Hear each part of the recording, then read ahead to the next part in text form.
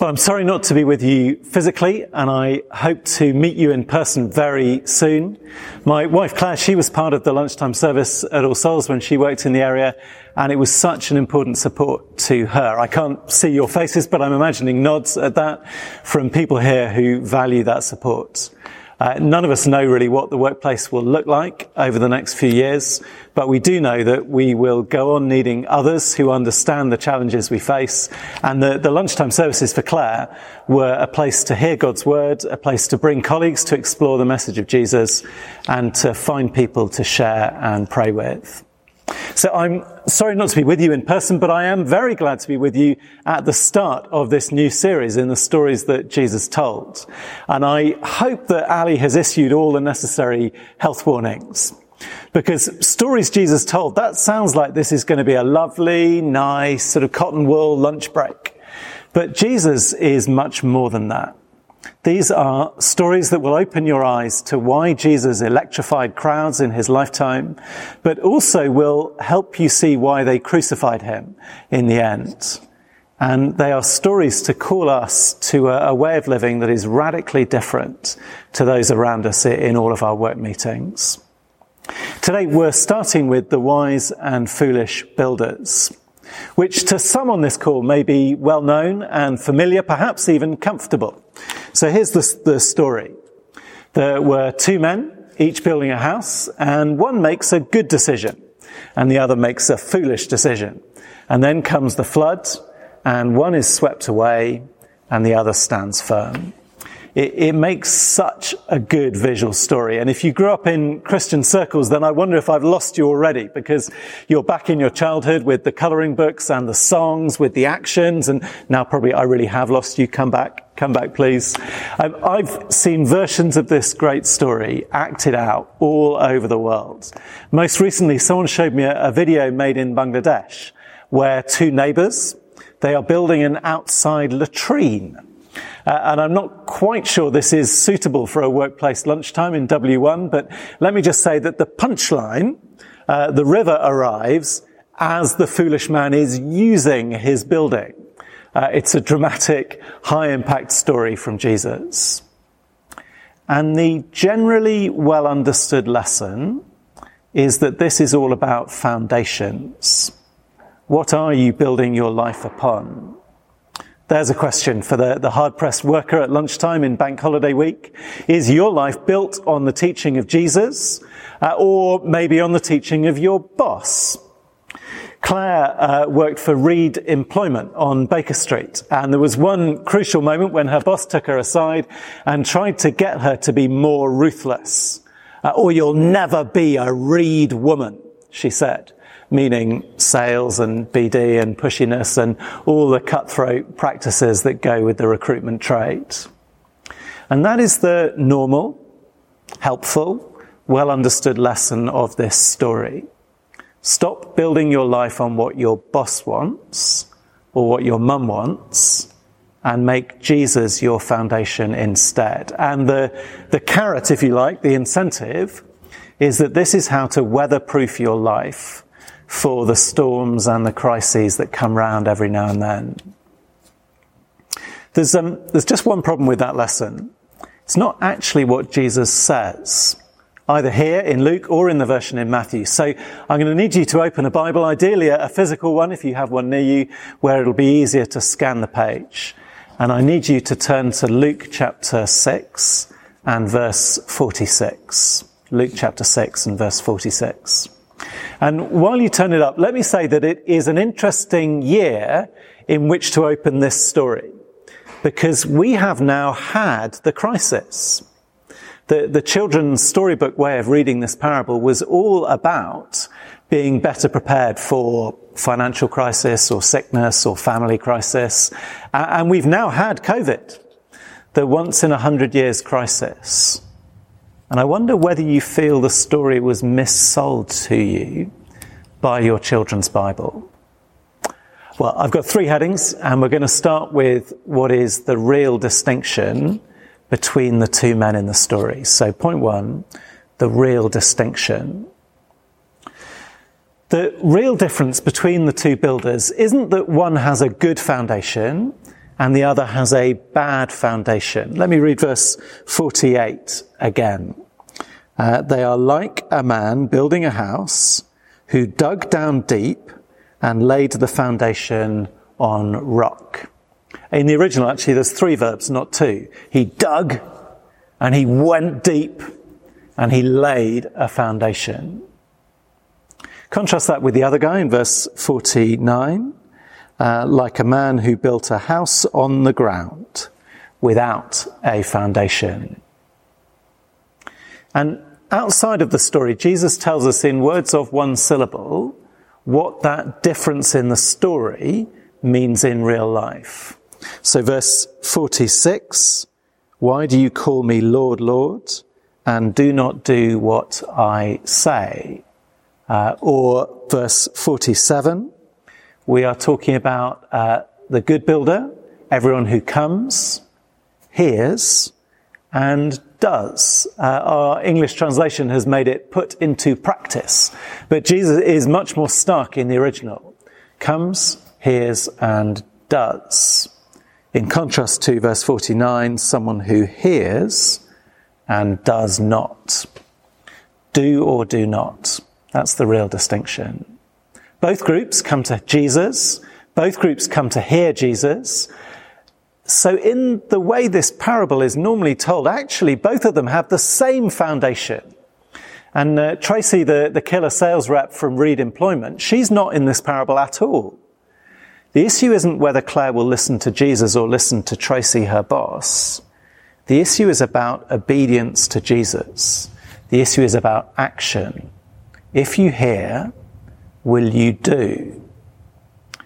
And the effort of laying a foundation is a perfect illustration for the hard work and the cost of this.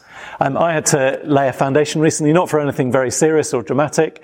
All I wanted was for 4 sticks to stick up out of the ground so that I could use them while I was camping for a small covered area.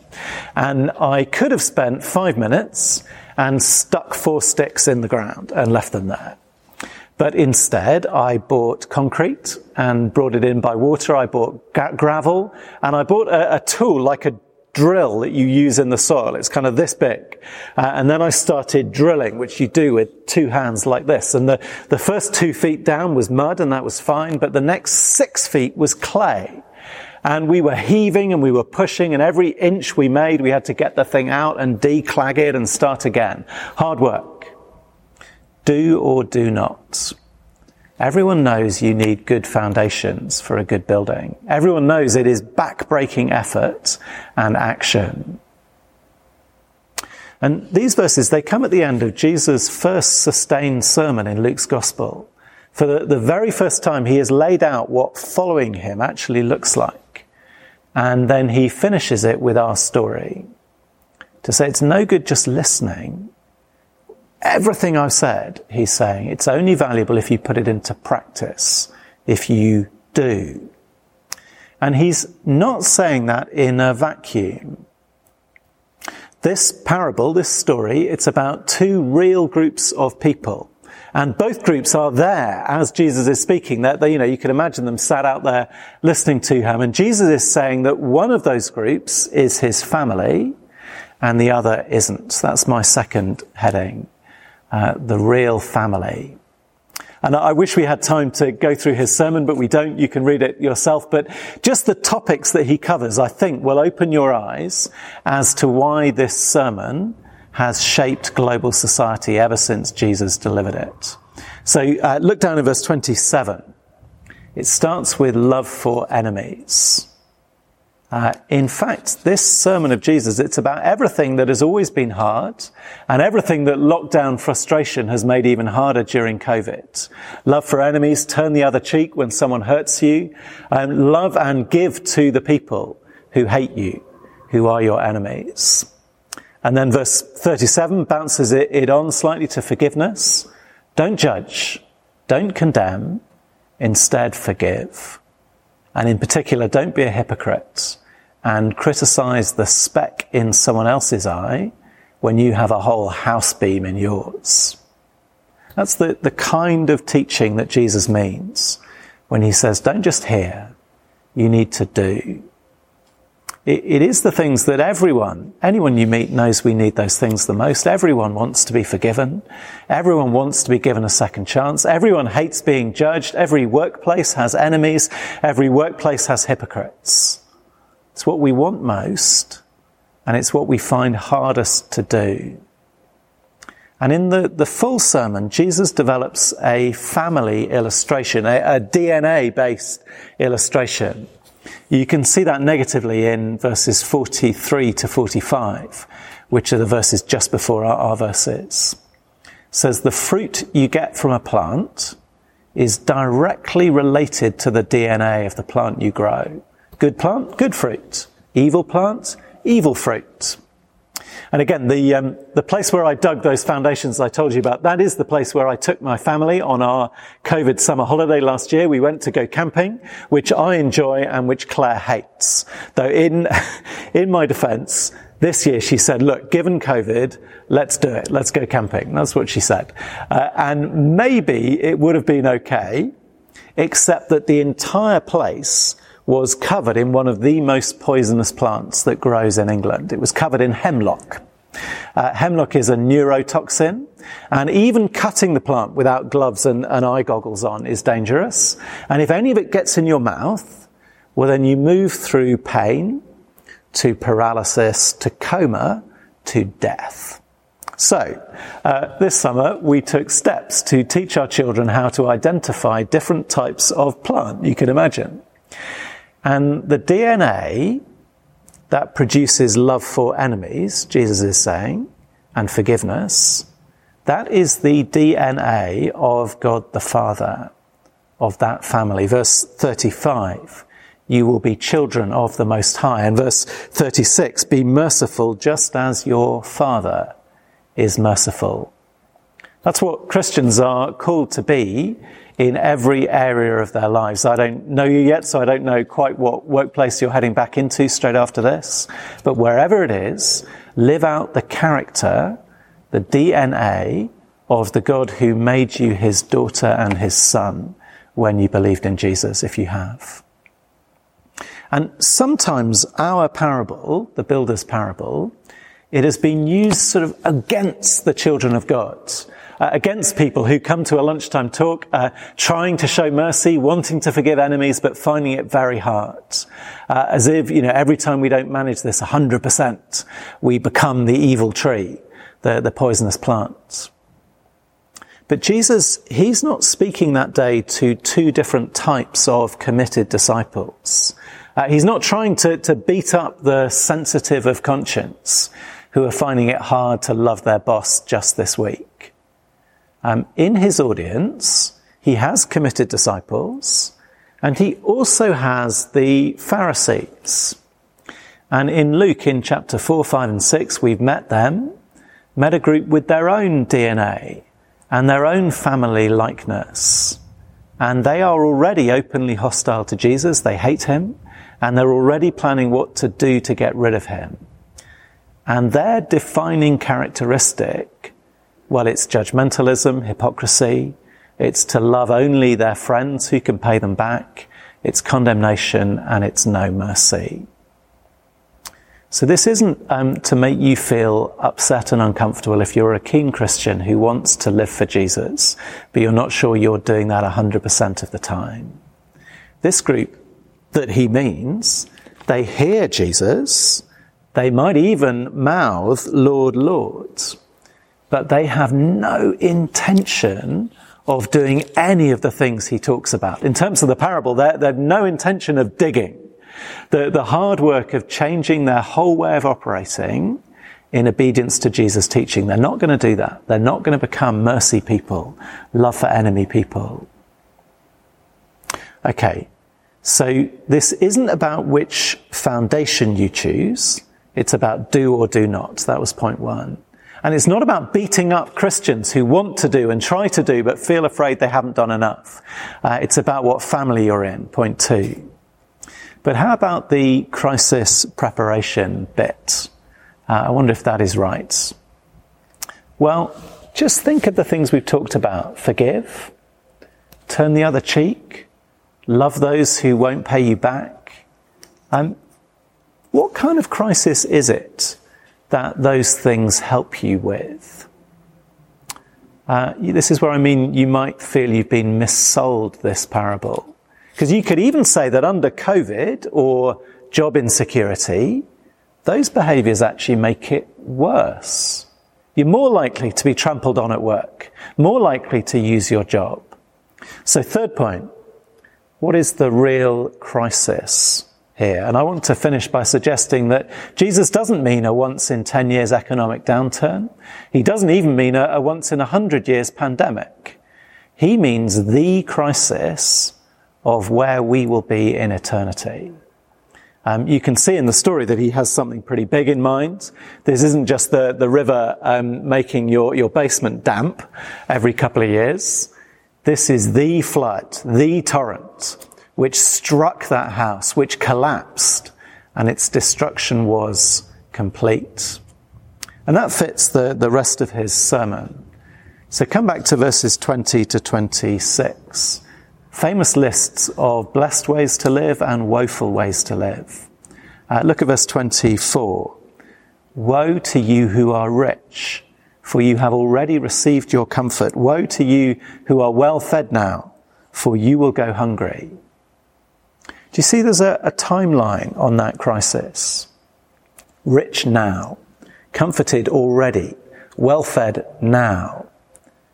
But those are the people who do best in COVID crisis, aren't they? Jesus' disaster advice here just seems rubbish. Verse 20, blessed are the poor and the hungry and the hated. That's not very practical in the kind of crisis that comes around every 5 years or so in our lives. That's because Jesus has in mind a far bigger crisis. Verse 20, poor now? Well, yours is the kingdom of heaven. Verse 21, hungry now? You will be satisfied. Verse 22, hated now because of Jesus? Well, rejoice in that day because great is your reward in heaven. And verse 26 is the big giveaway. Woe to you when everyone speaks well of you, for that is how their ancestors treated the false prophets. False prophets who got rich and died in their beds in comfort. Just like the Pharisees, they are fully on course to achieve that life goal. Whereas the true prophets were hated and got killed for it. But when the real flood comes, that's what our story is saying, the real crisis of God's final verdict on your life, when that comes, that day we will see who made the right decisions Monday after Monday at work. Trusting Jesus that the turn the other cheek way is the right way, even when you don't get promotions from it, even when it makes your job less secure. Trusting Jesus that being hated and excluded for him is the right way, even when it feels so bad. There will be a day when it will feel as good as the hard work of foundation building feels on the day when the flood comes and knocks over your neighbour's house. So I hope what we've seen this lunchtime will encourage you. I hope it will send you back to work thinking that the work of living for Jesus, obeying him, that is hard, that is what will prepare you for the day when you see him. It is the right way to live. Not beaten up as if you could do a percentage more and suddenly Jesus would be pleased with you, but to be like him, to be his family in all the settings where Jesus has put us. I'm going to pray and ask for his help. So our Father, we thank you for the Lord Jesus, our teacher, and the one who we follow and live in his way, his pattern, as we try to live like you. And we ask our Father, you would help all of us day by day in our workplaces, in our lives, to not just hear him, but to do what he says, knowing that this is the life that fits us for the day when we see you. We ask this in Jesus' name. Amen.